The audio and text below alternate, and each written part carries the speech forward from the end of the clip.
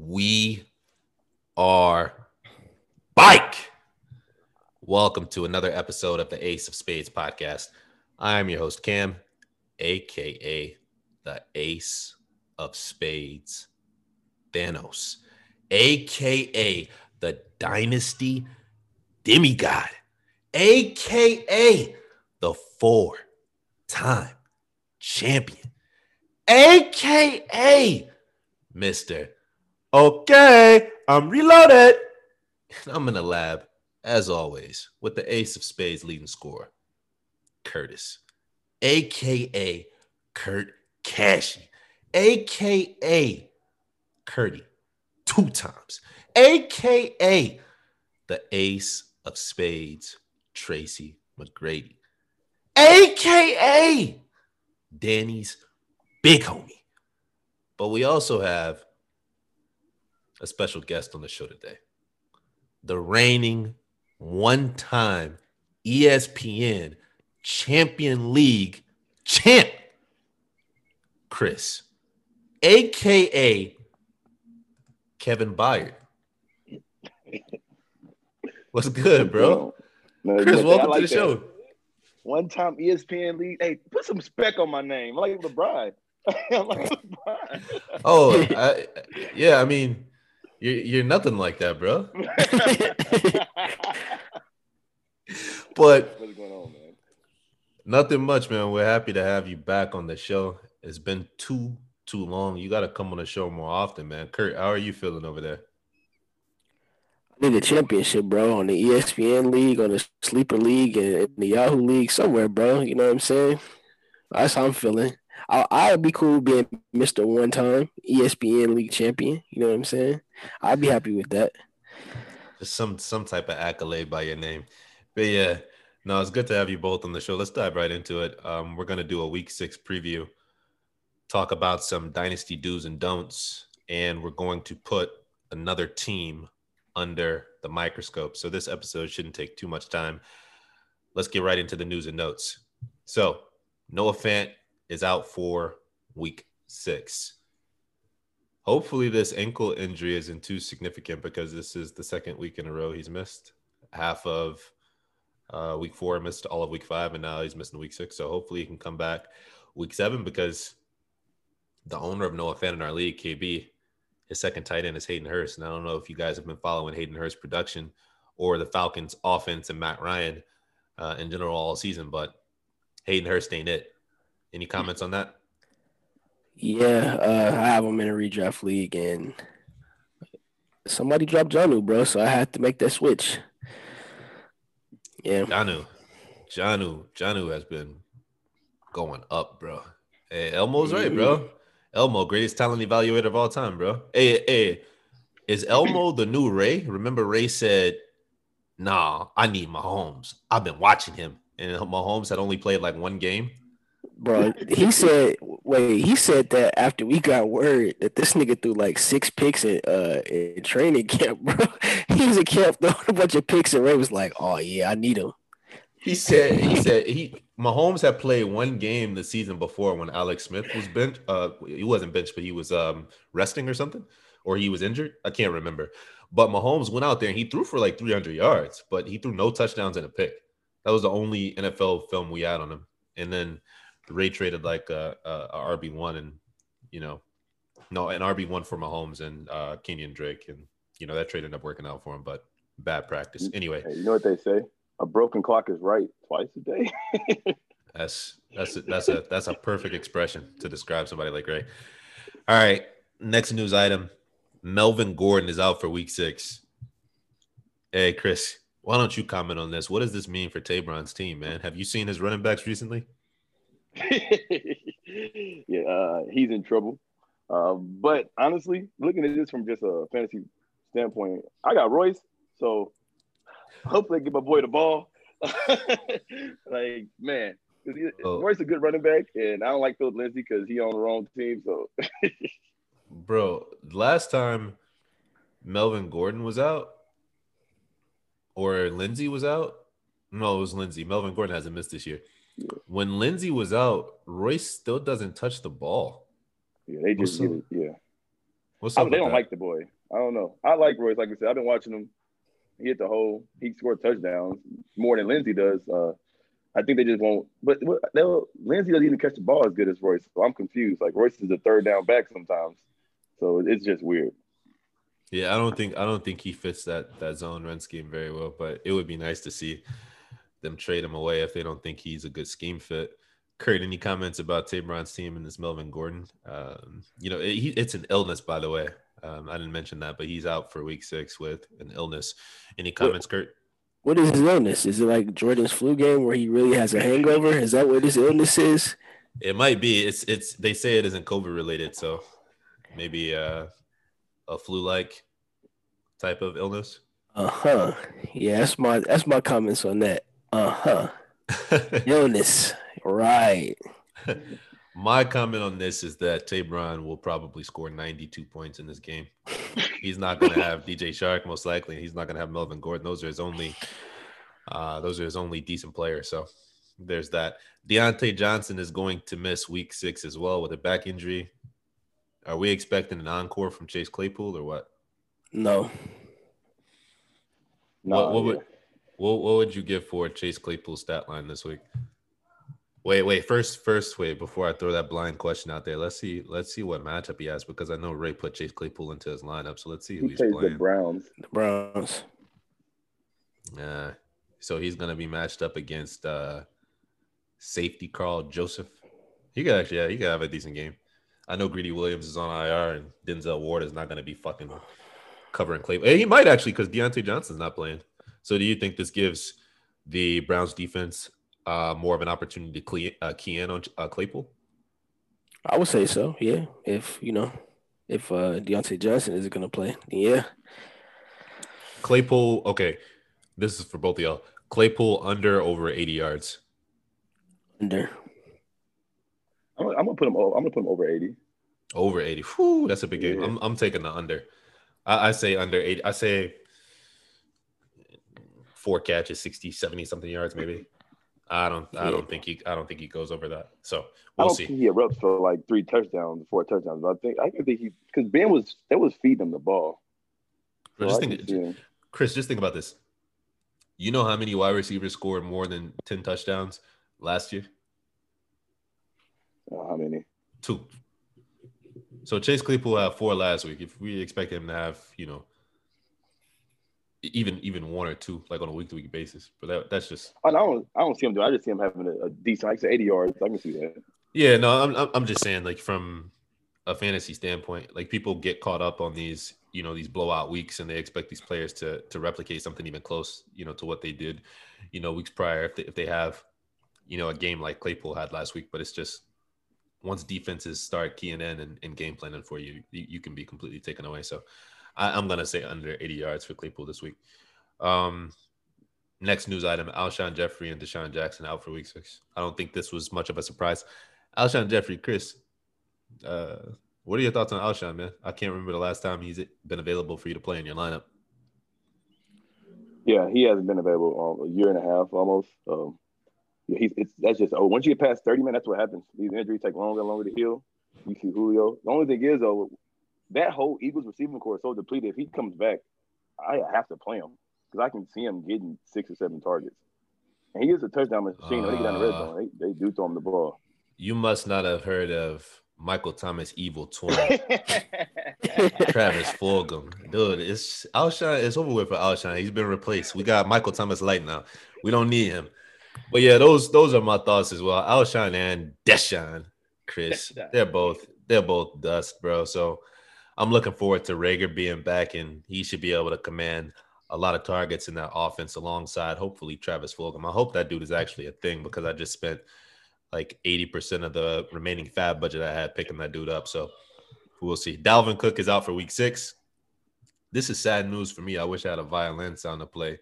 Dude, I got to play against Dalvin Cook's evil twin, Alexander Madison. Dude, against Atlanta.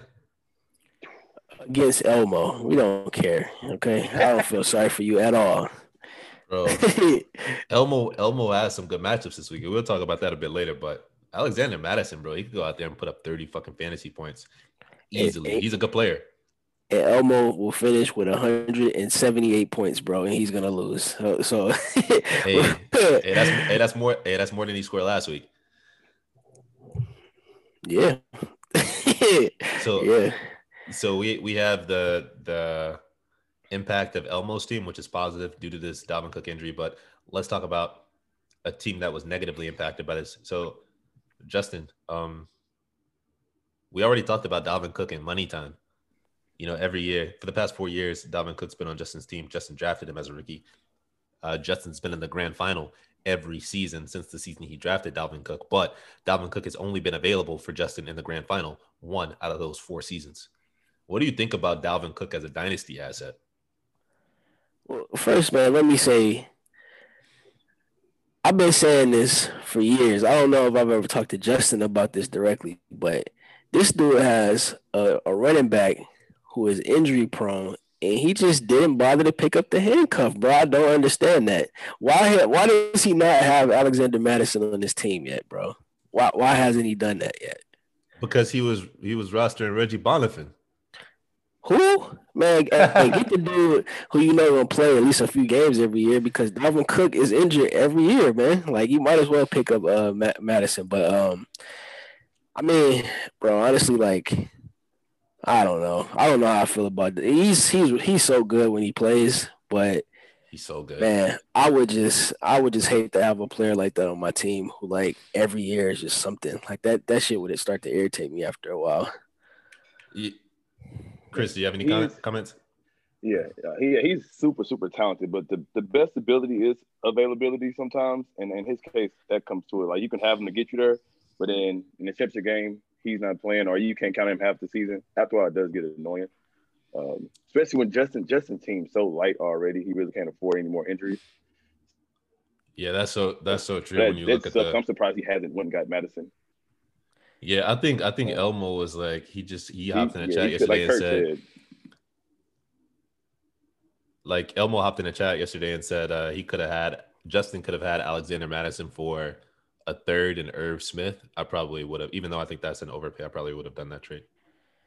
Yeah, I mean, bro, yes, like I think from like most other teams in the league, like we wouldn't make, nah, I'm not sending that for Madison. Right. But as the Dalvin Cook owner, like you kind of have to, Yeah.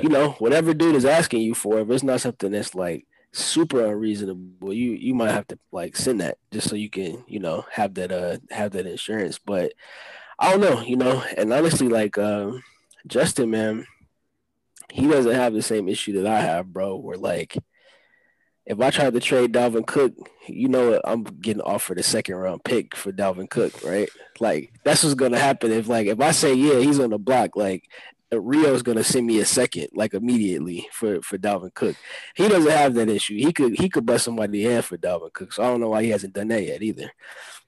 I think the issue with that is, and we could go so many ways with this discussion, but I think part of that issue is not a lot of people have the capital to be able to afford a player like Dalvin Cook. And I think Justin's going to have that issue with breaking down his roster in general because he does have two really valuable assets. But we've talked about the trade that he tried to send me for Christian McCaffrey. It was Ezekiel Elliott, CeeDee Lamb, and a second round pick. Like, I don't know if this nigga Justin want to fight me, bro, or he thinks the 4 championships I won in this league have been luck, but this is not a trade I'm ever going to send for one player. So if I'm not even willing to spend up, and I spend up on all of my trades, if I'm not willing to spend up, who else is going to be able to afford a Christian McCaffrey or Dalvin Cook? You know what I'm saying? Yeah, me, but I don't want to pay those. I don't want to pay those prices either, bro. I can't afford it. I mean, people who have the capital, but who are actually willing to acquire a player like that, because I don't think either of us have any interest in Dalvin Cook. Like the way that our teams are built up and what we would have to give up for Dalvin Cook, like I can't risk paying a premium for a player like that, and I can't even guarantee he's going to be in my lineup in week 16 when it's money time. If I'm playing for the bread, you know who I want in my lineup? Michael Thomas, Zeke, Nuka Hopkins. I want niggas who play 16 games 90% of the time. I mean, you sure you want Mr. Fight Club, Michael Thomas? Man, he putting the pause on his teammates. Yeah. That's that Chicago drill energy I need on my team. Yeah, no, I feel you. Yeah, no, I mean, typically, like, dude is like super reliable, so I understand where you're coming from with that. And Yeah, yeah. I yeah, mean, somebody dropped this stat on Twitter, and I didn't bother confirming, but somebody said this nigga Dalvin Cook hasn't played a full season since he was 16. That's insane. That's like his junior year in high school or some shit like that. So anyway, moving on. Julio Jones expected to play week 6. We don't have to spend any time on this. Hopefully Julio comes back and he's in good shape to play and produce in week 6, and that should open up things for that Falcons offense who've been like really struggling. Matt Ryan without Julio Jones he isn't a good quarterback. So let's dive into the first segment of the pod. Dynasty do's and don'ts. Now, the reason for this segment is to just talk about some of the keys to success in Dynasty and some of the things that could be detrimental to your strategy in Dynasty. And this is more so based around the things that we've seen, particularly in our league. So we're going to reference some examples of players doing or not doing some of these things. And I'll start out with the first Dynasty do. The first Dynasty do, and this is how I built my team: prioritize young running backs and quarterbacks with lifetime value. I built this KOD team. It was a brisk winter day in 2013 when Chris and Rio approached my section at the AT&T retail store and said, "Kim, you ever heard of fantasy football?" And I said, I'll give it a try. So I went home and I did a little research. And the first article I saw, they said, draft a running back in the first round. And you know who they said draft in the second round, Kurt? A running back. So we decided to have our league. And, I started with Le'Veon Bell and Aaron Rodgers. And the rest is history, bro. I mean, 5 grand finals, 4 chips. I mean, what you want me to do? Now that story isn't 100% accurate, but you get the gist. We started as a keeper league several years ago, and the first 2 keepers that I decided to keep on my roster was a quarterback in Aaron Rodgers, who was a perennial QB1 or QB2, and he was a staple of my team and still is, 8 years later, 9 years into this season. And I had a running back in Le'Veon Bell, who I actually did not start with. I actually acquired in a draft a couple years later and kept him afterwards. He was actually let go by Chris's team, but I decided to hold on to Le'Veon Bell for a few years, and I won a couple championships with Le'Veon Bell. So since then, the core of my team has always been built around running backs. I was winning championships with, no receivers, no elite tight ends, just Aaron Rodgers and a couple stud running backs. The first championship I ever won, actually, in Ace of Spades, was with Matt Forte and Marshawn Lynch. My quarterback was Aaron Rodgers. Once Chris dropped Le'Veon Bell, I picked him up, and I was able to pair him with Ezekiel Elliott a couple of seasons later because Tabron decided to draft Eli Manning over Zeke. So I went on to win a championship, Kurt's first year in the league in 2016, with Ezekiel Elliott, Le'Veon Bell, and Aaron Rodgers.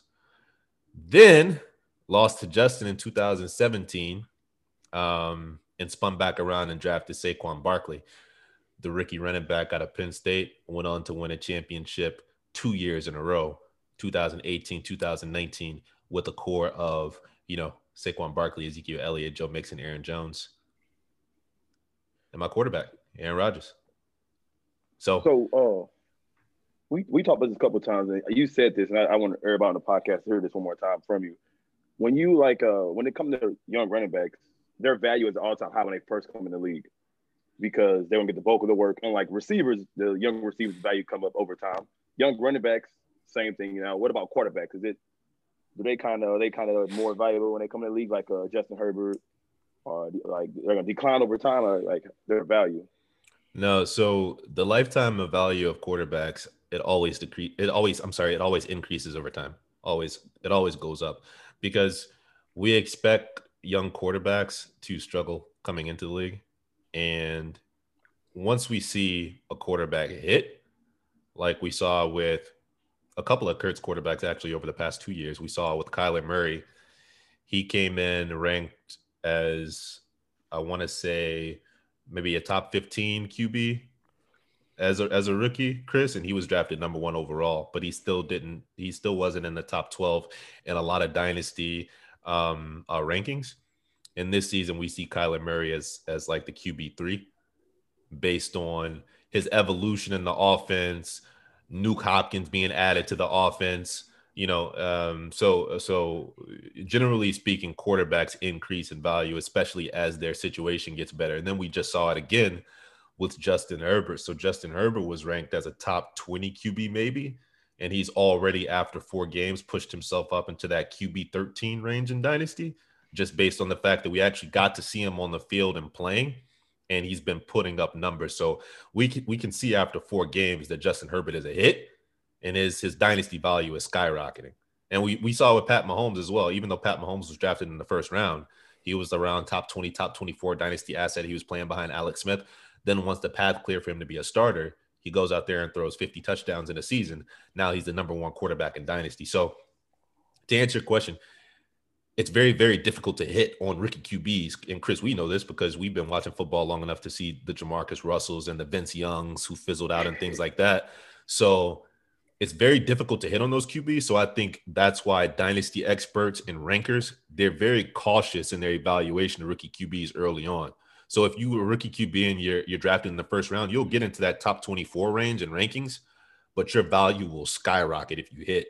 And in a super flex league that we play in, that is the most valuable currency you can have. So, and I know I'm taking this pretty far, but just think of Kurt's team for a second, and you think of the ascension of Josh Allen and the ascension of Kyler Murray and the ascension of Justin Herbert. He has so much capital wrapped up into those 3 QBs, Chris. He could take any of those QBs and flip them for a running back and a first-round pick. He could flip them for 2 wide receiver 2, elite wide receiver 2s, or wide receiver 1 and an RB2. It's the most valuable form of currency in a super flex league. So to answer your question, yeah, the value of rookie running backs, usually when they land in a good situation and they have draft capital attached to them, their value is going to start at its peak. Like we see J.K. Dobbins ranked as a top 12 dynasty RB, and he's done jack shit. We see Cam Akers as a top 15 dynasty RB, and he hasn't done shit. It's just the fact that he's in his age apex. Cam Akers is 21 years old, and he plays, in an offense where he could potentially win that role. So they rank him super high because there's nothing more valuable positionally than a young running back. Does that answer your question? Yeah, I just want everybody to hear it too, though. Kurt, did you have anything to add to that? No, but I just want everybody to keep in mind what you said about my quarterbacks and what I could trade them for, because I'm gonna bring that back up. No, I'm gonna bring it back up when we talk about one of our don'ts. Yeah, and I mean, and we've already seen the value of a quarterback asset. We just saw Gardner Minshew go for a first and second round pick. So absolutely a top 12 quarterback in Dynasty will go for, we saw what I just traded to get Patrick Mahomes. So yeah, very, very, very valuable assets to have. And that's what you should be targeting. And for everybody who's in a rebuild, like, the Elmos, the Rios, and especially Elmo because he has so many of those top picks. If Elmo ends up with 3 picks in the top 6, he should be going nothing but quarterbacks and running back. It should be 2 QBs and an RB, or 2 RBs and a QB.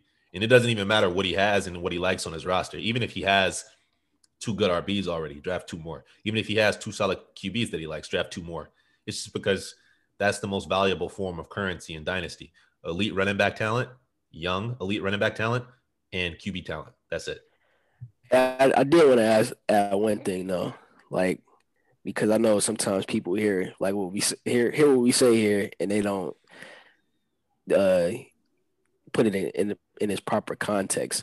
So when you say that the value of a quarterback is going to rise, right? You don't mean you mean good ones that like go out there and actually can perform, not like Daniel Jones, like he might have hit his peak possibly, or who else, like Sam Darnold, or Right. The value, and this is actually a good topic to bring up, Kurt, and I appreciate it. The value of any player is only going to increase if they show that they've hit. So if they've shown production or shown talent or their situation gets better. Like we saw with Kyler Murray, his value instantly went up when they added DeAndre Hopkins. And he showed promise and talent his rookie season. And he was a second-year quarterback in that same offense. So he had the continuity and increase in talent added to his team. And he was projected to develop in an offense going into his second season. So yeah, Kyler Murray already had the pedigree and draft capital attached to him. So a good quarterback on the opposite end of the spectrum to compare to Kyler Murray would be Baker Mayfield, right? Kyler Murray drafted number 1 overall, right? Baker Mayfield drafted number 1 overall. Difference is Baker Mayfield had an absolutely horrible season where he regressed. Kyler Murray is progressing in his offense. So the only one of those QB's value is going to increase. It's going to be Kyler Murray's. Baker Mayfield's value may not decrease, but it isn't going to increase either. So you have to take those things into account when you're evaluating a prospect or positioning a trade to someone that, you have to see a path for the production, because all we're trying to do is predict the future. You know what I'm saying? So I can say, as a Patrick Mahomes owner, there's nothing anybody can really give me for Patrick Mahomes. You know why? He's under contract for 10 fucking years. He's not going anywhere. With Baker Mayfield, I don't know if Baker Mayfield is going to be a Cleveland Brown in 2 years. He hasn't shown that he's a franchise quarterback. You know what I mean? Now, if I'm comparing that to a Kyler Murray, I can see what Kyler Murray is producing from a statistical standpoint. It's safe to say he's going to be extended by the Arizona Cardinals. We've seen him be good. So, yeah, absolutely. When you're talking about the value of quarterbacks or any player, you have to do your own evaluation, which is why I was confused with Ray based on the way his team is built in his path, that he would go out and spend up for Gardner Minshew, a quarterback who doesn't have much long-term value, in my opinion. So, yeah, that was a good point to bring up. Let's get into the next one. I think this is from Chris. Chris, why don't you kick this one off, bro? All right. So this whole podcast, we got two, like, the top teams. So it's happy I come on and represent for the middle ground and help them out, because honestly though, switching to Dynasty, it's a lot of shit I had to learn from redrafts and keepers, a whole different world. So one of the things that helped me out is don't give up on your young players too soon. I'm gonna use BT as an example. I'm sorry, BT, man, you're my guy. But Darrell Henderson, he just dropped him. He drafted him last year and just dropped him. I picked him up, put him on my bench, and now all of a sudden he's jockeying for that starting position with the Rams. But it can go other ways. Like, I held on to Derrick Henry for so long, like 3 or 4 years of Derrick Henry not getting the ball like he's supposed to. And all of a sudden, bam, he blew up to be this tank with small legs. So, yeah.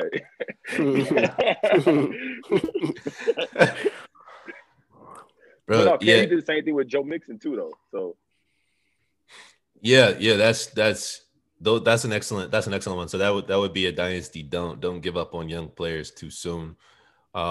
We've seen it with, like Chris mentioned, the Darrell Henderson and, Damian Harris with Tabron. We talked about Tabron earlier, missing Melvin Gordon for the week. Damian Harris is going to be the starting between the tackles back for the Patriots this week because Sony Michel is out. Don't y'all think Tabron could have benefited from having Damian Harris on his team? Yeah. Yes, he could have, for sure. Yeah. And he just spent up and drafted Damian Harris with a top 8 pick. I don't remember exactly which pick it was, but that's just a prime example of giving up on a player too soon, and even more so in Tabron's situation, because he spent such a high draft pick on Damian Harris. But we saw with Austin Eckler with Danny's team as well. He dropped him for, I want to say he dropped him for Justin Jackson. We see how that turned out. And Ray drafted DJ Chark in the late round of our startup draft a couple seasons ago, and I teased him about DJ Chark being trash, and he dropped him. And then I think it was week 16 after the championship week, right before waivers closed, I picked DJ Chark up, and he ended up having a breakout season last year. So especially when you spend up and, actually draft a player, you don't want to drop them in Dynasty before they've had an opportunity to get an opportunity and play and produce on a team. A final example of this is Chris briefly mentioned Joe Mixon. Rio drafted Joe Mixon in the first round of one of our keeper drafts a couple seasons ago, and he traded Joe Mixon away. It wasn't a bad trade. It was for Jarvis Landry, who at the time was playing in Miami, and he was getting 160 targets a year. So he was a high-end wide receiver too. And Marshawn Lynch, who had come back for a season with, was it the Raiders, I believe, Kurt? Do y'all remember that? Was it the Raiders? It was the Raiders, yeah. So he traded Joe Mixon when he was struggling as a rookie for, a RB2 and a high-end wide receiver 2, which is not a bad trade from a tactical standpoint, but it's a dynasty league. And I've since won 3 championships with Joe Mixon. And Joe Mixon has been, a RB1, and he's still a RB1 in dynasty. So it's just a matter of, what your strategy is. But I would say consensus from us, and Kurt, you can add to this before we move off this point, is I don't recommend dropping any player that you draft before their third year, unless you just know they're an absolute bust. Yeah, I mean, for me, it's just I don't understand how people can invest like draft capital into somebody and then just throw that shit away. Like you don't get anything in return for it. Like pretty much. I mean, I don't. That's not the example for like Rio because he actually got players in return. But like BT and what's the other one? Tabron. They just drafted players and then dropped them the same year. It's like you don't want anything in exchange for for your pick, like because I want to say like everybody spent Fab to get him. You could at least like trade him for Fab if like so. I would want something in return. You know what I mean? It wouldn't just be like yeah, I spent the first on him, but whatever, he sucks. Like that's just not a good strategy. If I draft a player at 6 overall or 7 overall or 5 overall, wherever Tabron drafted Damian Harris, and Tabron also has like 10 empty bench spots on his roster, by the way. But Chris, I'm not dropping Damian Harris until the Patriots drop that nigga. You understand what I'm saying?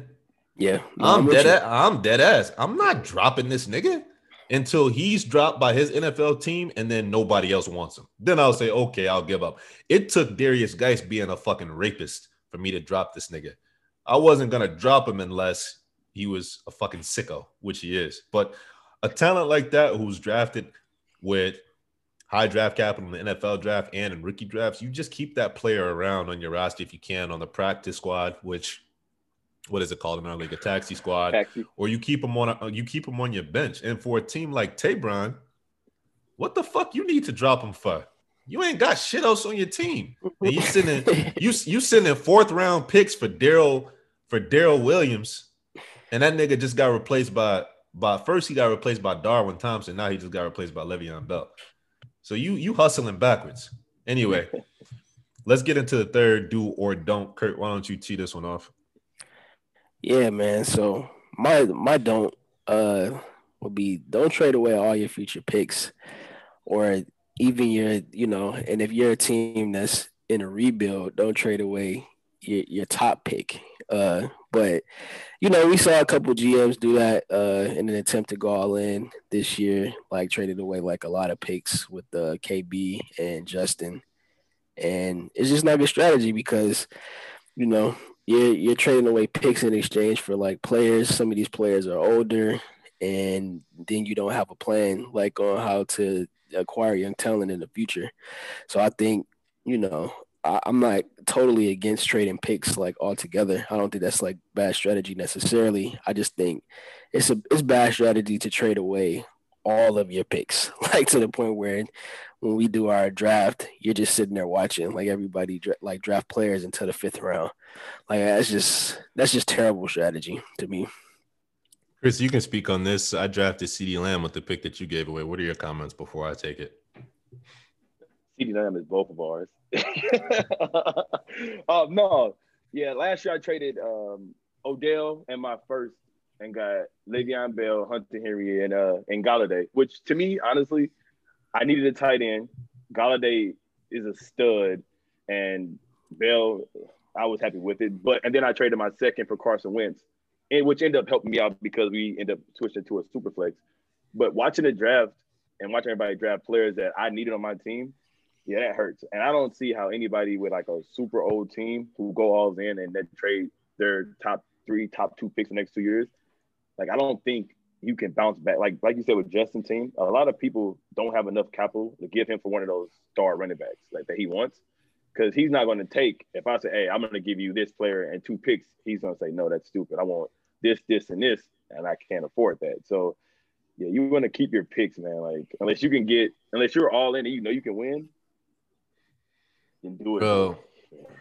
Yeah. Bro, even myself, you know, having the team that I have, I couldn't imagine building my strategy that way because, bro, running backs die young, bro.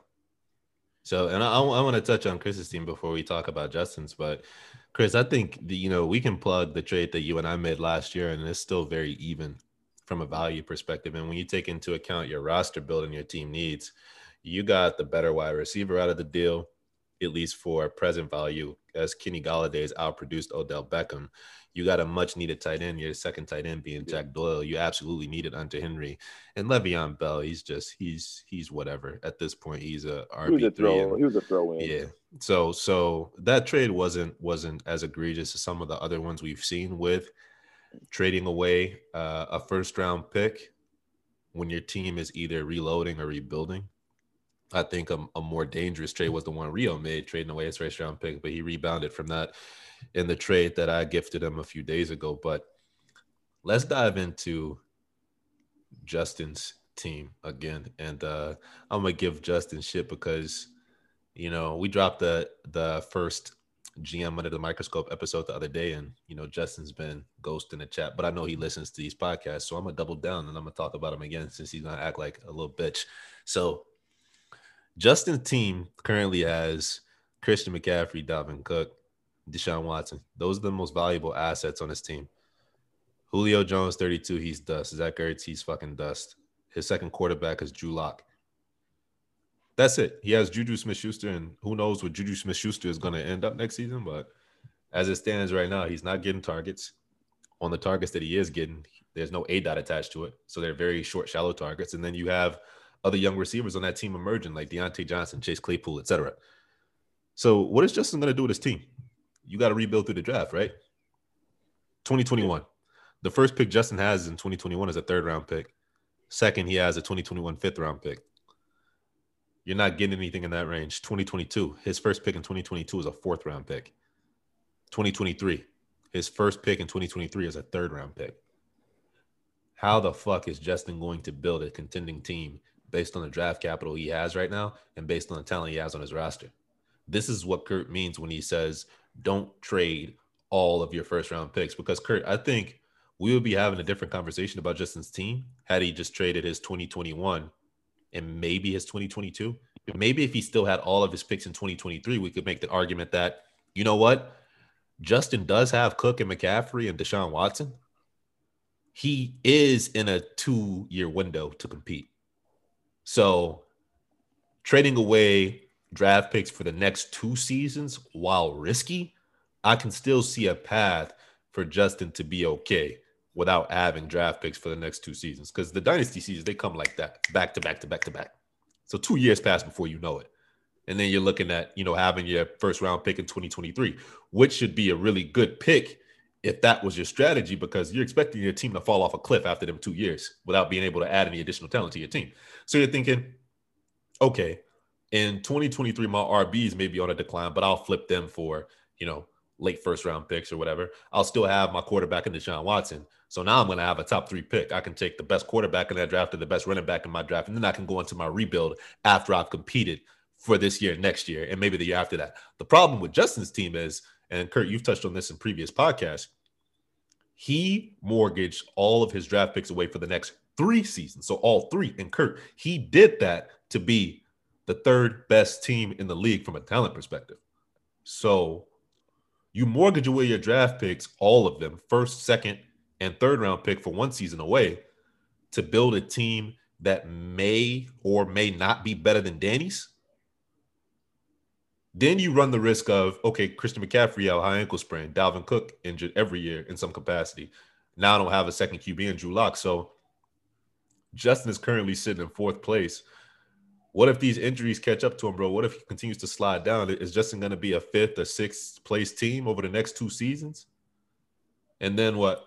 He doesn't have a draft pick in 2023. What is he gonna do? What is he gonna do with this team? And then last part, like I said earlier, running backs die young. What if Dalvin Cook's injuries start catching up to him? And Dalvin Cook's one of the best, if not the best, pure running back in the league. What if RB injuries catch up to Christian McCaffrey and Dalvin Cook over the next couple seasons? And we don't wish injury on anybody, obviously, but we saw what happened with Todd Gurley. Todd Gurley was easily the best back in fantasy 2.5 years in a row. It wasn't even fucking close. If you had Gurley, you were competing for a title, period. What happens if Dalvin Cook or Christian McCaffrey just slow down? I just don't like the strategy, bro. And that's why I'm always weary about trading away all of my future first-round picks. We saw myself load up and still end up with 3 first-round picks, 4 first-round picks. And I traded those away, but I still kept that most valuable one. Because you have to reload some type of way, Kurt. You have to add something. You can't be a true contender and you can't add nothing. Because what happened this year? OBJ still having a mediocre season because he started to Baker Mayfield. Joe Mixon still running against stacked boxes because Joe Burrow is developing. Saquon Barkley goes out with an injury. You have to have some type of currency to flip if you are going to be a contender because things happen. Christian McCaffrey got hurt. How could Justin pivot? He didn't have any picks. What did Justin do when Christian McCaffrey got hurt? He couldn't do anything. He lucked out because he picked up Mike Davis. But it's a dynasty that we have 36 roster spots. He should have been able to pick up Mike Davis. But Kurt, what ammunition or what moves did Justin have when Christian McCaffrey went down, or when Dalvin Cook goes down with an injury, or when Drew Lock goes down with an injury? You got to play Flacco off waivers. He got lucky because Darnold got hurt. You don't have any moves when you trade away your future draft capital. It's a dangerous strategy. So I agree 100%. Yep. Yeah. I mean, then we can get into KBs, but that's another story for another day. And it's, kind of in the same vein there. Like, you just trade away a bunch of your draft picks, and then you can't, you have no opportunity to like load up again when you need to. And then, you see things are not really panning out for KB's team either. So he's like Justin, but Justin light, because his team is maybe or maybe not a top 6 team after him trading away all of his draft picks. I still don't know what he was thinking with that AJ Green trade, but I don't know. I don't know what he did with that one, man. That was a head scratcher. He did get that first from Rio, so that's his only saving grace. The first round pick is the boon that he needed to make that trade make some type of sense, because that pick is probably going to be a top 5 pick. But KB is just one of those teams that's just kind of funny, man, because he's the only GM in the league that I've seen over the course of our time in Ace of Spades who's gone through like a reload, a rebuild, and like load up for a contending season. Like, you remember that year a couple seasons ago where he had like 10 picks in the first like 2 rounds? Yeah, and he hit on one of them. I'm just joking. He picked some good players actually, but it just was kind of funny because he did have a lot of draft picks, and I think the only noteworthy players that he picked up would be like Bosa, Noah Fant, and Debo, who he just traded away for AJ Green. I drafted Debo and he traded for him. Oh, okay. I drafted Debo. He picked up Hunter Renfrow. But let me say this quickly. If I just mortgaged away my whole roster to rebuild, I ain't drafting no white nigga with a receding hairline that look like an accountant to save. Hey, I ain't drafting Hunter Renfrow to save my team, dog. Nigga, look. You ain't talking about Las Vegas Caruso? You go, bro. Hey, that's hey, Hunter Renfrow is the Vegas Raiders Caruso, bro. Hey, if the bread on the line, Kurt, and I just traded away all my assets for picks, I ain't spending one on Hunter. Yeah, that's over with. Yeah, no. Then in that draft, look at me, bro. I had 2 picks, Marquise Brown, Kyler Murray, bro. I shit on him. I only had 10 tries, bro. I had 2 of them, man. And Kyler Murray, Marquise Brown. Look like a W to me. Hit rate. See me? Dude. I had 2 picks. My hit rate was 0. David Montgomery, nigga's ass. Debo Samuel, nigga's ass, dude. And you know what I did? I washed my hands of them niggas. I traded them away. But yeah, no, that's a good one. So don't trade away all of your future picks, man. It's not a seasonal league, and I thought this was an interesting comment from Justin. And Justin's somebody that, like I said, man, it's all love with me and my nigga Heavy Low, bro. And I give him a lot of shit on this podcast, but he made a comment that even I was surprised by. He said, I have to start looking at this from, more of a dynasty perspective. I'm like, damn, nigga, like, what have you been doing for the past, like, 4 years? Like, what have you been doing? It's not, bro. I'm going to put it to you like this, Chris, I'm going to just tell y'all niggas straight up. My team is cheesy, dude. Like, you don't need to, bro. But I like this nigga Justin be trying so hard to like build the mold. You just can't, like, Kurt, honest to God's truth, I will never even be able to build another team like that again. There's so much luck associated with that. Like, you can have good practice, but the outcome, you can't predict the outcome. So him trying to mortgage away future draft picks to get like certain players to make it look like a KOD, bro, half the reason I have KOD was because I got lucky. Like, you're never going to know where players are going to fall in the draft. You're never going to know if the players that you're mortgaging your picks for are actually going to produce or continue to produce. I just happened to get lucky, bro. Trading Kareem Hunt for Michael Thomas, and then Kareem Hunt ends up kicking a white girl. So that trade looks like a robbery. I bought DeAndre Hopkins when he had Brock Osweiler as a QB that was supposed to be the QB there for the next 3 years. They ended up canning him and drafting Deshaun Watson. I got lucky there. Tabron decides to draft a 37-year-old quarterback over Ezekiel Elliott. I got lucky there. Like, you can't force. My point is, Kurt, you can't force yourself into a strategy of trying to build a super team, bro. You have to kind of chip away, kind of like what you did with your team, or with strategic patience, I'll say, having good practice, hitting on all elements of dynasty, waiver wire, draft, and trade, and then seeing how your team shakes out. You can't cheat the process, I guess is what I'm trying to say. Yeah, I would agree with that. It is. I mean, yeah, it's I understand, you know what I mean, because like, I think everybody in the league wants to win, or at least that's the impression that I was always under, is that we all play to try to win. So I can see how it would be tempting to try to like load up to beat you, but I think you also have to be like realistic, and I know based on like my team, right?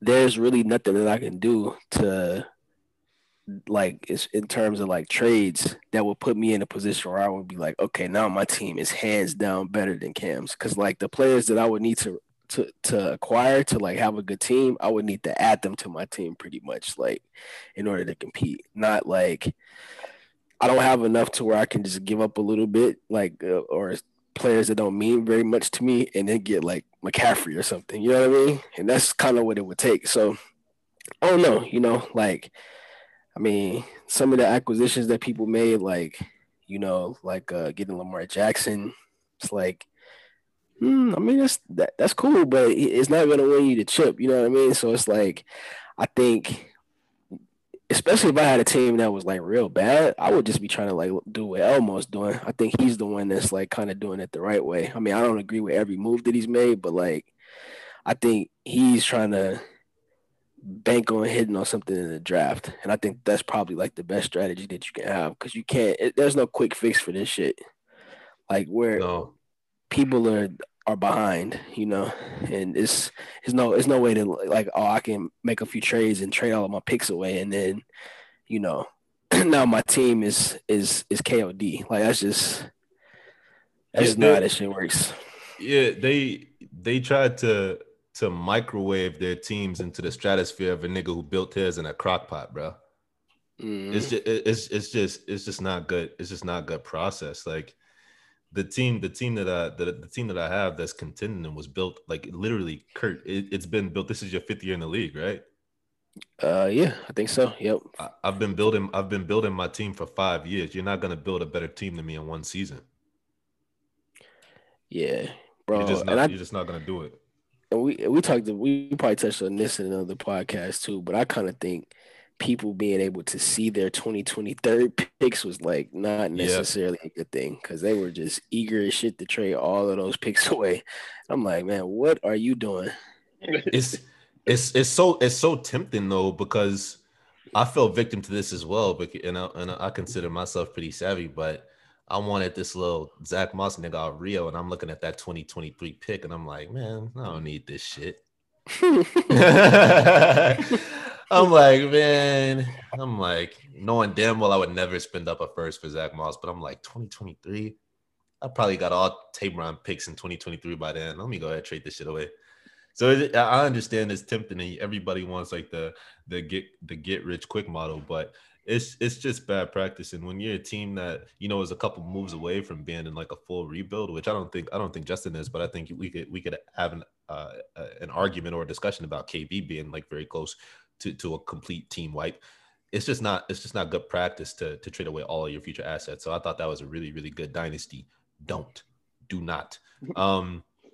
Next one. This is for me. Don't fuck up the trade market or trade relationships by sending bullshit trade offers, bro. And I don't even need to spend a lot of time on this, bro. Trade, Kurt. Hey, yeah, Kurt, you can hop in, bro, and speak to this because I think this is something that'll resonate with everybody.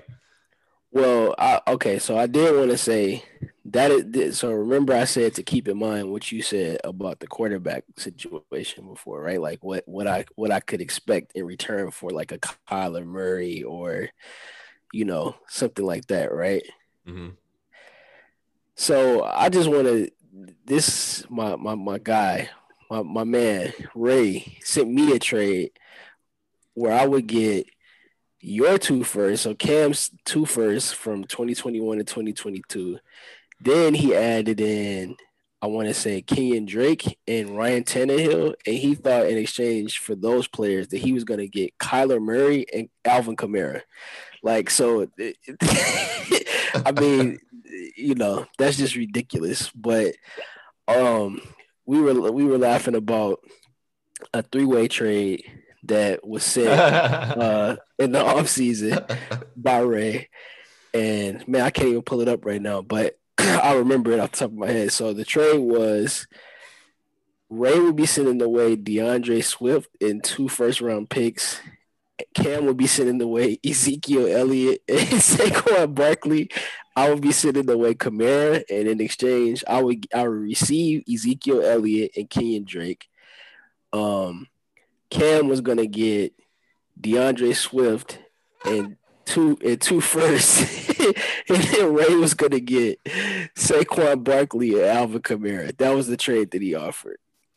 This is a prime fucking example of somebody being blacklisted in the trade market for sending some stupid ass shit.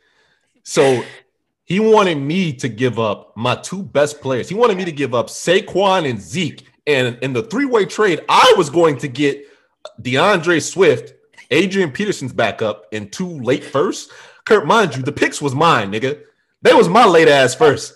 So I was giving up Saquon and Zeke to get DeAndre Swift and 2 firsts. Kurt was giving up Kamara to get Zeke and Kenyon Drake. And Ray was going to come out of the deal with Saquon and Kamara? Why the fuck would I do a deal where I'm giving up Zeke and Saquon for Ray to leave with Saquon and Kamara? Why, even if I were getting a better deal, like a better player than DeAndre Swift, why would I send Saquon and Zeke so Ray could end up with Saquon and Kamara in a league where I'm competing with Ray? Yeah, Zeke and Kamara, okay, like, all right, that trade wouldn't have been like horrible for me, but what the hell does he think? We think I'm getting to let you get Saquon and Kamara, and all you have to send away is DeAndre Swift 2 firsts and Kenyon Drake. Like what? What? And Bro, then what? and then the nigga hopped in the chat and said, Kurt, check that trade. I'm trying to hook you up. You're trying to hook yourself up, Ray. Ray think niggas really be looking at teams, like they be searching for trades and they say, let me think. I can give up Swift and I'm gonna get Saquon and Kamara. On what planet, nigga? On what fucking planet? Hey, this is another one. And Chris, I'm gonna let you talk about some trades because I know you've gotten some funny trades that you had to reject or decline over the season. This nigga Rio, while we were talking about this Chubb trade, mind you, I just sent Rio a top 5 pick, a future third, and a rookie running back for Nick Chubb. That was my original offer. And usually, Chris, you know what my offers, like a lot of them are like pretty much final. Like there's like a little room to counter in there, but a lot of times, like I send solid offers. If you don't want it, like I'm cool. This nigga, we're going back and forth with like incremental counters. We counted like 6 times, and they were fine counters. Like he wanted me to throw in Gerald Everett, and I was like, well, if I throw in Gerald Everett, a tight end prospect that I believe in, you got to throw in Gabriel Davis. Kurt, we both been keeping our eye on Gabriel Davis. Like we know he got some talent in that Bills offense. So if he's gonna take one of my young prospects, you got to send me one in return. So we're doing like little counters like that, and we have good trade talks like me and Rio always because he's somebody who like he doesn't always make like smash like brilliant trades, but he puts a lot of thought into it. This nigga somehow in the process of us going back and forth, this nigga Rio, mind you, I'm looking for Chubb, right? This nigga counters by sending Chubb for the first that I was sending him, the top 5 first, and Joe Mixon.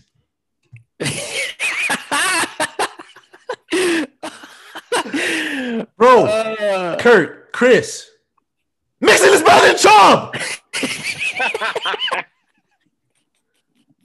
Why would I do that trade?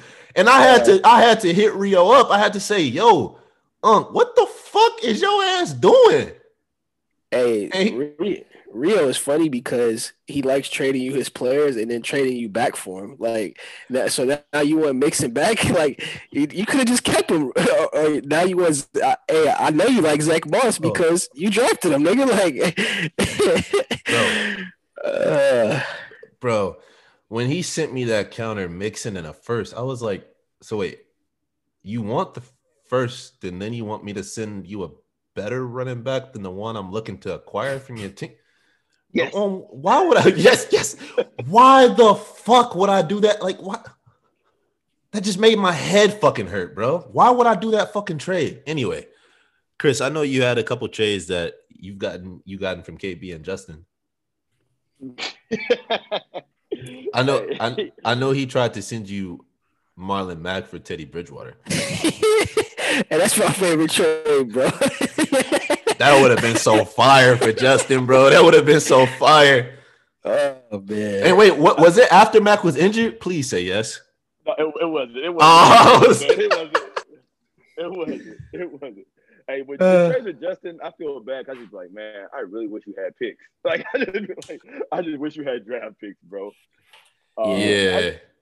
I feel like people in our league, it's scary because Ray honestly thought about that trade with y'all. I was like, you know what? They're going to accept this. So that's kind of scary. We should kind of keep an eye on him. But people in our league, I feel like they just trade just to trade. Like, they trade to try, like Cam said, he made a team in a crock pot. They tried to microwave their team and get their ASAP. And some of them trades just be dumb as hell. And then sometimes people should trade for players. They don't do it. Like, I was trying to trade somebody in our league for a player that he drafted because he should have drafted a quarterback and he didn't. And I was sending him a quarterback and the second, which was overpaying for this player by life. And he still denied it. And then come down later in the season, he needs a quarterback still, and he has to make a trade for like. So it's people in our league sometimes are they're fugazi, man. Like they're hit and miss, but these trades, they're funny as hell. Yeah, like, man. Yeah, I know the trade you're talking about with the quarterback in the second round pick, and for the player that you were looking to acquire. That was definitely a really good offer. So, it's in this kind of we can transition from my point to your dynasty. Don't, Chris? You're the last one that we're going to talk about here when we're talking about, the GM that you're speaking of turning down Teddy Bridgewater in a second round pick for a rookie wide receiver, because I'm familiar with the trade. Don't look at your players through rose-colored lenses. That I think that's a perfect example and a good segue into this point, Chris. I don't know if you had anything else to add before Kurt commented. So I'm human. I make mistakes, and I'm a prime example of this. A couple years ago, I was young back then. I didn't have this much faith for her.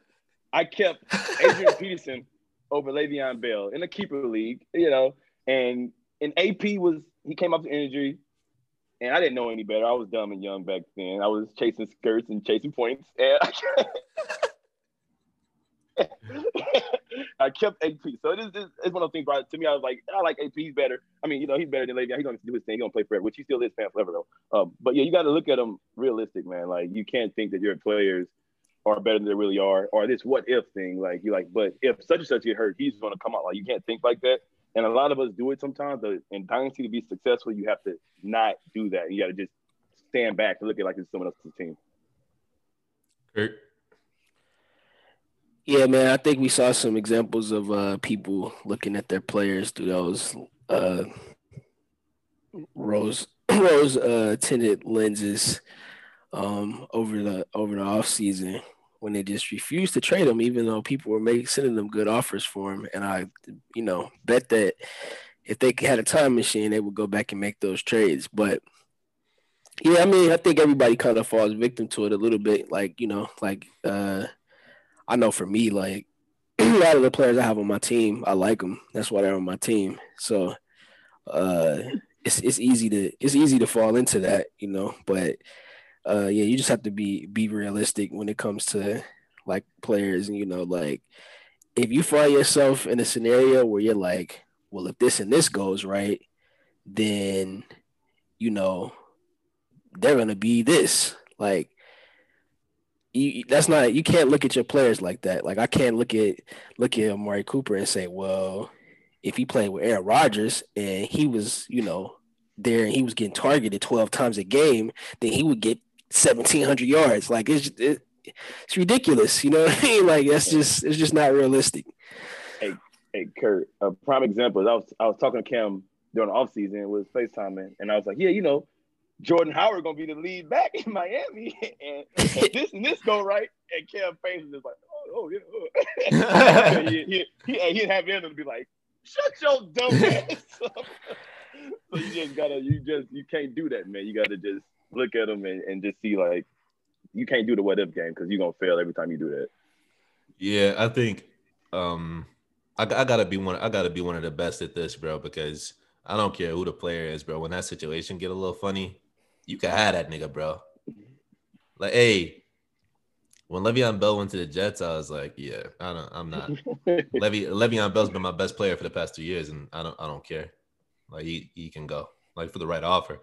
And baby James White, Clyde Edwards-Helaire. Like, I'm not naive. I understand that whether or not Le'Veon Bell has a lot left in the tank or not, he's gonna eat into Clyde Edwards-Helaire's workload. So you're not gonna see me sitting here thinking that, Clyde Edwards-Helaire still has the potential to be a top 5 back for the rest of the season. You just have to have a realistic outlook on your players and evaluate them as such. And we could tie this back into the previous Dynasty don't. When you're fucking up the trade market, bro. This is just a tip to everyone who wants to get more of their trades accepted. Because I'll be honest, if we're going through and looking through my transactions, most of the trades that I've sent out have been accepted. Most of the trades that I've offered, the deal has gotten done. And a lot of the trades that didn't get accepted, people like Kurt went back and regretted not accepting those trades. So when you make a trade, don't look like that, bro. No, you don't try to blast me like that, bro. No, you won't blast. So my point is, when you're making a trade, this is a dynasty do. When you're trying to make a trade, look at a trade that could be mutually, why did I say that word like that? Mutually beneficial to both GMs. Look at your trade partner's team and say, what does this dude need? Chris, you actually brought this up inadvertently when you were talking about the GM that you were willing to trade a quarterback and a second round pick for their rookie receiver. You looked at their team and saw, like, this dude really needs a quarterback. Let me send him this quarterback plus to get the player that I want to get. That's an example of having good process behind a trade pitch. Don't pull a Ray like Ray does so often. And this is why, and we'll put Ray's team under a microscope here in a bit. This is why Ray has such a low conversion rate on his trades. Because all Ray is looking to do all season is turn his shittiest running back into one of the best running backs in fantasy. That's all he wants to do. Take one of his worst players and turn him into something greater. That's called bad practice. It's bad process. You're never going to get those trades off with savvy GMs. You're not going to take Kenyon Drake at a first and turn him into Ezekiel Elliott. You're not going to take Kenyon Drake in a first and turn him into Saquon Barkley. You're not going to take Kenyon Drake in 3 firsts and turn him into Saquon Barkley. You have to think more strategically and look at my team or whoever's team that you're looking to position to trade with and say, what does this dude need, or what can this dude get from my team that can actually help? Is Cam in a rebuild? All right, well, let me send him a pick-laden deal for one of these players. Is Cam trying to win now? Let me send him a player that's actually producing fantasy points and see if he'll send me a player that needs some development. Don't just look at your team and say, Drake ass, I'm finna flip him. You're not. You aren't going to. Like, that's just such a shitty way to look at trades, bro. And this is why the only trades that Ray's been able to get off is just these two, QB deals that he's gotten done, because he doesn't take into the other GM's account like what their team is looking like and try to make a trade that's beneficial to both parties. He just wants to, what did BT say, Kurt? He just want to take their best player and not make their team better. Yeah. Hey, this dude, I'm looking at my transactions, bro. Hey, this nigga KB tweaked, bro. He could have finessed me. He straight turned this down, bro. What was it? I tried to hey, I'll be fucking up, bro. I would have been so mad if I would have did this. I tried to trade him Tyler Boyd, Robbie Anderson, and a second for Debo, and that nigga straight declined it. Hey, I would have I would have declined it too, and I would have regretted it like badly. Yeah, hey, let me ask you this. Do y'all think, even with trades, get a player you want, you're not going to win every trade, right? Like, for me, paying for that rookie receiver, I was paying too much, but to get the player I want, like, sometimes to get the person you want that your team needs, you have to pay a little bit more than what he's worth. So, like, that calculator shit, like, everybody using that calculator, I feel like that's hurting people more than helping them, because every trade's not going to be even as far as points-wise goes. Your team may just need a player more than theirs, or you just need a certain player, so you have to pay a little bit more for them, right? 100%. That's another dynasty do, Chris, actually. Especially, I'll say this about Justin's team and my team and maybe Kurt's team. And this is actually, and I'm going to put Kurt on blast here again. This is actually a flaw I've seen in Kurt's game over the past couple of years. And not every trade that I've pushed Kurt to make would have been the right move, because I've tried to push Kurt to make some trades that wouldn't have worked out for Kurt. But I've also pushed him to some trades for his team that would have actually helped his team contend. When you have an abundance of talent in your roster, you can't be so concerned with overpaying in a trade. Stop being so concerned with losing a trade if it's going to make your chances of competing for a title better. Everybody's worried about, the value that they're giving up in return for a player that they want that can help their team. And I'll transition to segue this into another dynasty do or don't. For Danny, Justin, Ray, let me be clear. I do not give a fuck about that calculator. I don't give a fuck about that calculator. So don't come in here sending me a screenshot to validate some bullshit offer you just sent me. Danny, I don't give a fuck that Jonathan Taylor has 200-point lifetime value in Dynasty Dominator. He's not good. I don't give a shit about that calculator, bro. I do not give a fuck about it. That's another Dynasty do or don't. You forgot one of them, bro. Elmo. Gotta throw him in there too, bro. He be with that calculator like, see, look, you should give me Calvin Ridley, Cam Akers in there first for Chris Godwin. Like, bro, kiss my ass. The calculator, the calculator is one resource of one group who put together an algorithm to determine current player market value. It literally changes every fucking week. So don't send me a trade in October to convince me that it's going to be a good trade in December. I don't give a fuck what that calculator says. I don't give a fuck if it says Kenyon Drake and 3 firsts is a fair trade for Saquon Barkley. I don't give a fuck what the calculator says. The calculator shouldn't be used to complete deals. So, anyway, we probably way over time on that segment, but I thought that was really good. So, in addition to the ones that we added in, Dynasty do's and don'ts, Ace of Spades version, prioritize young running backs and quarterbacks with lifetime value when you're building your team. Don't give up on young players too soon in Dynasty. Do not mortgage away all of your future draft picks. Don't ruin the trade market or fuck up your relationship with trade partners by sending bullshit offers to everybody. Final one, do not look at your players through rose-colored lenses. Moving on real quick before we get into the last segment and put a team under the microscope. Week 6 preview. Hey, Kurt, we didn't decide on the Soldier Boy shootout for the week, but Soldier Boy shootout for the week, bro. Chiefs versus Bills. What do you think about that one? That's going to be so fire. Yeah. I like that one. Yeah, that's going to be a shootout. So Chiefs versus Bills, fire them up. Actually, I have most of the Chiefs on my roster, so I guess it's just me. And then just expect a lot of points to be scored in that game. I know you have Josh Allen. Jamal has Stephon Diggs. Elmo has Singletary. Rio has Moss. There should be a lot of points scored in that game.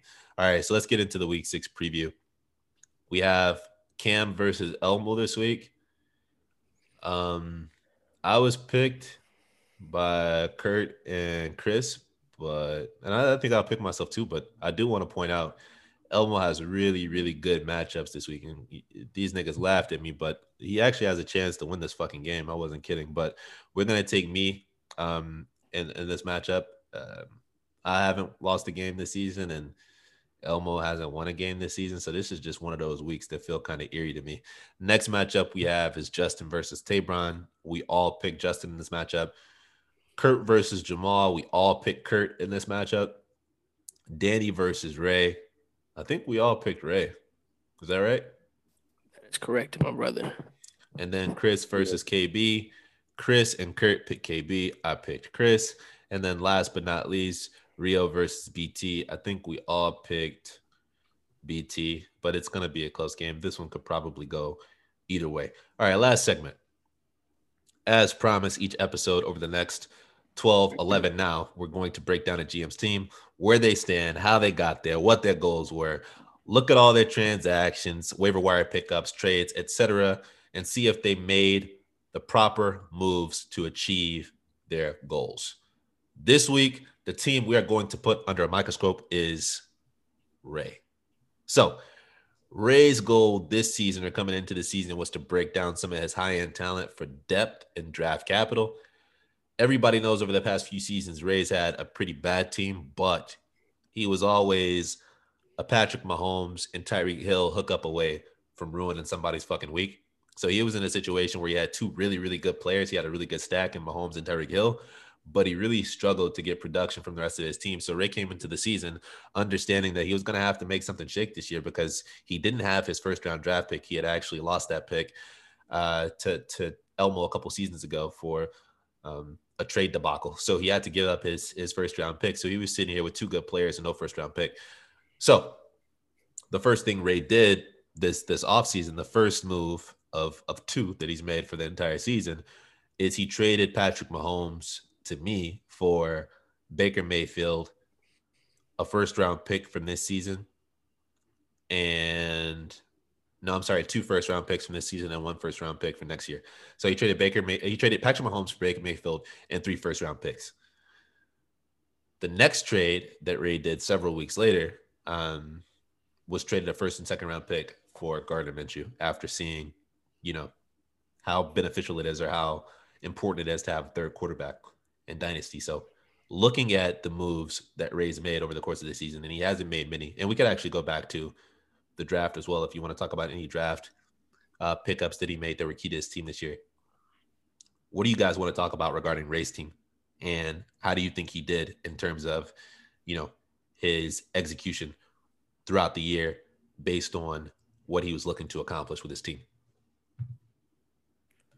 You want to take it, Chris? All right, go ahead. I'll start with the first trade he did coming in. Like, it's super hard to trade probably one of your most talented players, but for 3 first-round picks and Baker Mayfield, I feel like that put him in a position to rebuild for the future. So I feel like it was a hard move, but that was a good move for Ray to make. Because his team, Sanders is young, Kareem Hunt's coming on, but his receivers, Fuller's decent, Tyreek Hill is good. Fuller honestly been balling out though, but I feel like those picks will help the team a lot. But then that trade for Minshew, he needed to make it, but I feel like he overpaid it. I don't really like it for a bridge quarterback, because next year he may not even be starting, and I just felt like he wasted that. Because I'm gonna be honest with you, my thinking if I was Ray was I trade and get a quarterback and I sneak into the playoffs and get bounced in the first round. That doesn't help me at all. So I feel like I didn't like that move that much, even though I understand what Cam said. Like, you pay for a good quarterback, but I wouldn't have did that. I don't like that move as far. I feel like that hurt him some, kind of took him a step back. Well, I would say though, like, I mean, I get what you mean, but at the same time, it's like I feel like he overpaid for Minshew, but since he doesn't have his first, like, he might as well try to like sneak into the playoffs and make something shake. You know what I mean? Because I mean, I think Elmo has his first, so it's like even if he, I mean, it's not like he could really say like, well, fuck it, I'm gonna lose and just but he does have like KB's first, and like then he has 2 accounts first over the next couple of years. Yeah, I mean, I think I would say just looking at how his team has been performing, this is probably like the most consistent that I've seen like Ray's team since I've been in the league, and like this is probably his best chance to like compete and make the playoffs. So I guess like the moves have helped him, and I think going forward he should be able to do something as long as he's able to do something with those draft picks. But if I'm being honest, I don't like either of those trades that he made, and I don't know if I would have made them because. So I guess in theory, right? Like he's like, oh well, I traded Patrick Mahomes for Baker Mayfield in 3 firsts, and it's like on one hand, since Baker Mayfield is a starting quarterback, and like you get 3 firsts, it's kind of like that's a no brainer. But like, I mean, if you look at both of those things, I would rather have Patrick Mahomes than Baker Mayfield in those firsts because. I mean, picks are picks. I mean, they turn into players, but like, especially if I'm like Ray, I'm like, okay, so 2 of those first are Cam's first, so they're gonna be like 10, 11, 12, more than likely. So like them 2 late first, then the 1 early first, like it could be something good, or it could be Rashad Penny again, So if it's like I got 2 like pick like two 12 picks and then Rashad Penny and Baker Mayfield, and then I sent away Patrick Mahomes to get that.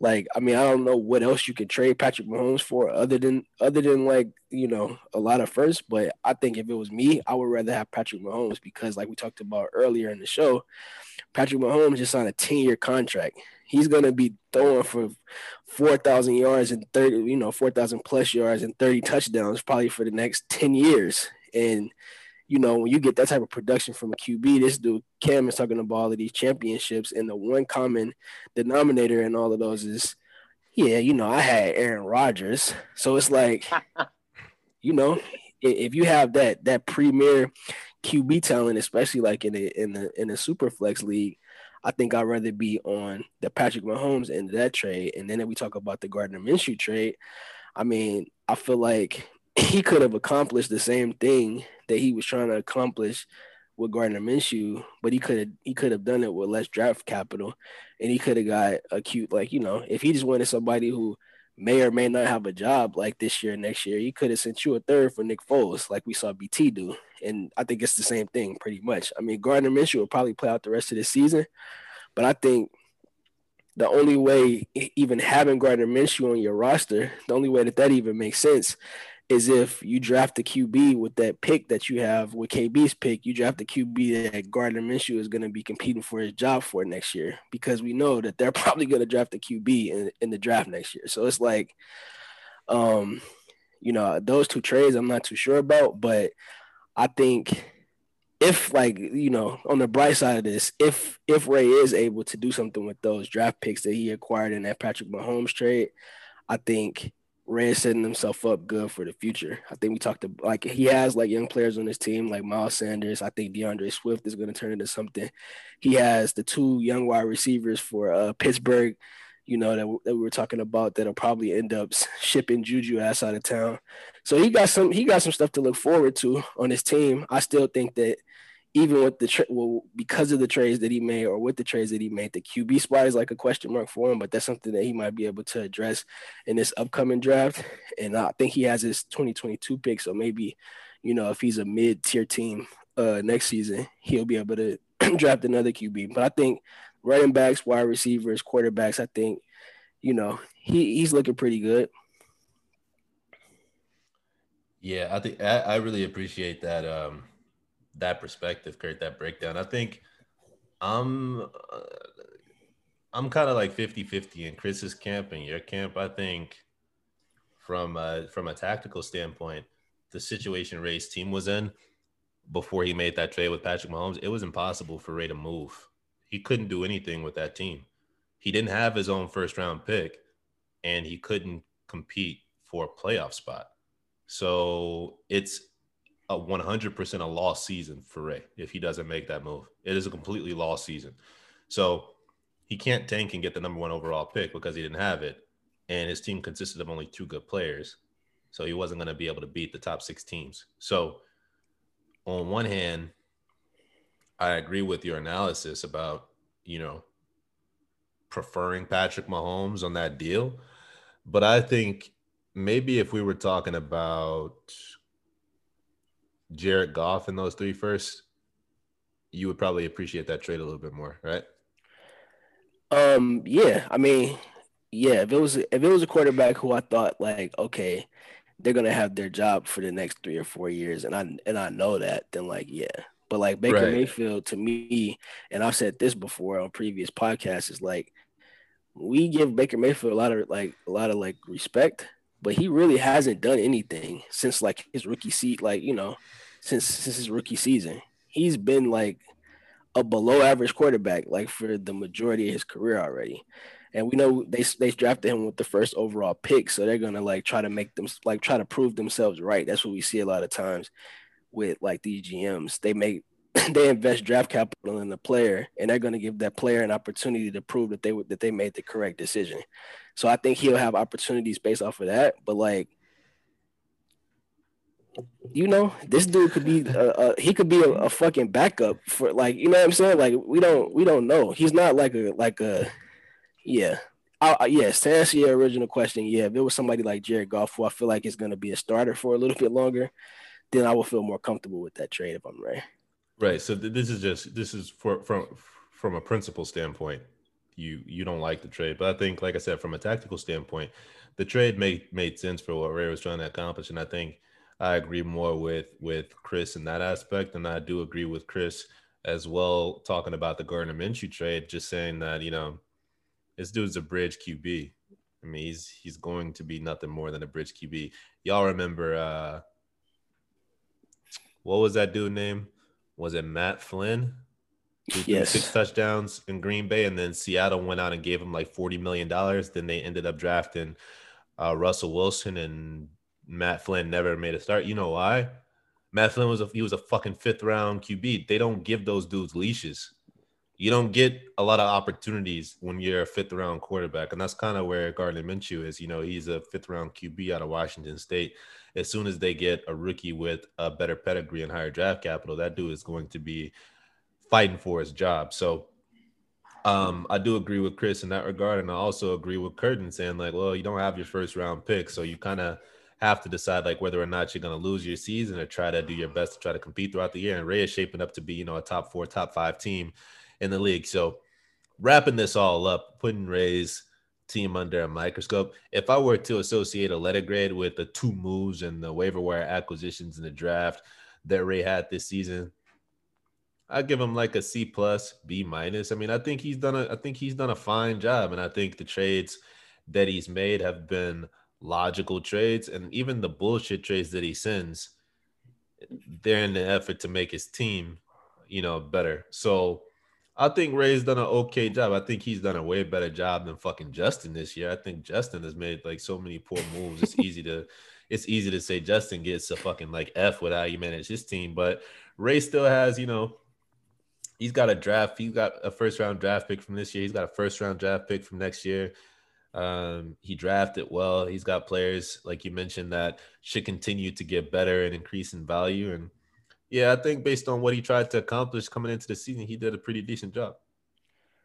Yeah, I mean, I don't disagree with the letter grade. I don't know. I think if I'm Ray, what I would have tried to do instead of like, I don't know, like you're probably the one that initiated that offer for like the Patrick Mahomes trade, but if I'm shipping anybody away and trying to get like draft capital, it would have been Tyreek Hill. Yeah, like you send him away and you keep Mahomes because we know Mahomes is gonna be there. Like Tyreek Hill, and do you really want another, another one of those dudes? Like if he's like on another team, do you really want Tyreek Hill? Like, hell no. Yeah, he's a souped up Will Fuller. You want to know you want to know something that's gonna shock the pod, bro? This nigga Tyreek Hill ain't even a souped up Will Fuller, bro. All Tyreek Hill is a healthy Will Fuller. That's all he is, bro. That's a healthy Will Fuller playing with Patrick Mahomes. That's all he is. What were you gonna say, Chris? How do you guys feel about Van Jefferson? Oh, he's a good player. He's a good prospect, but I mean, he's a rookie wide receiver playing behind 2 really good receivers. So even if he takes like Reynolds' job, you think he'd be like a valuable start, like week base, like next year if he's just that third option? No, because Reynolds hasn't been relevant. You got him on your team. He's just. Jefferson's just he's in a weird position because he's talented, but even like you wouldn't even want him if he's the third option on that team because they don't throw the ball like the Chiefs do. Like me having Sammy Watkins as a 4th option is he's relevant still, kind of be like 10 points a game. No, the Rams are 4th. They're 4th in the league in rushing attempts this year, so they're just not passing the ball very much. If he take Robert Woods' job, I want him. If he takes that job, like I want that. Cooper Kupp and Robert Woods just got extended. Yeah. So, yeah. So there's not really a pass for Van Jefferson, but I do like him as a prospect. That's the show. Yo. Chris, thank you for joining the podcast. We really appreciated having you on. We recorded via Zoom, so I don't even know like what the time is. I'm assuming like we went over, so I apologize in advance. But as always, please tune in to the next episode. Kurt and I will be back on sometime early next week to do our week 6 recap.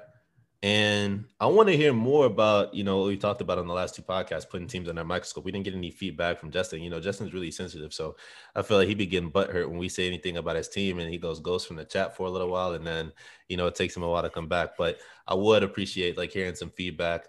We got a little bit from, Elmo and Danny about putting a team under a microscope. And they really like seeing, the journey of these teams.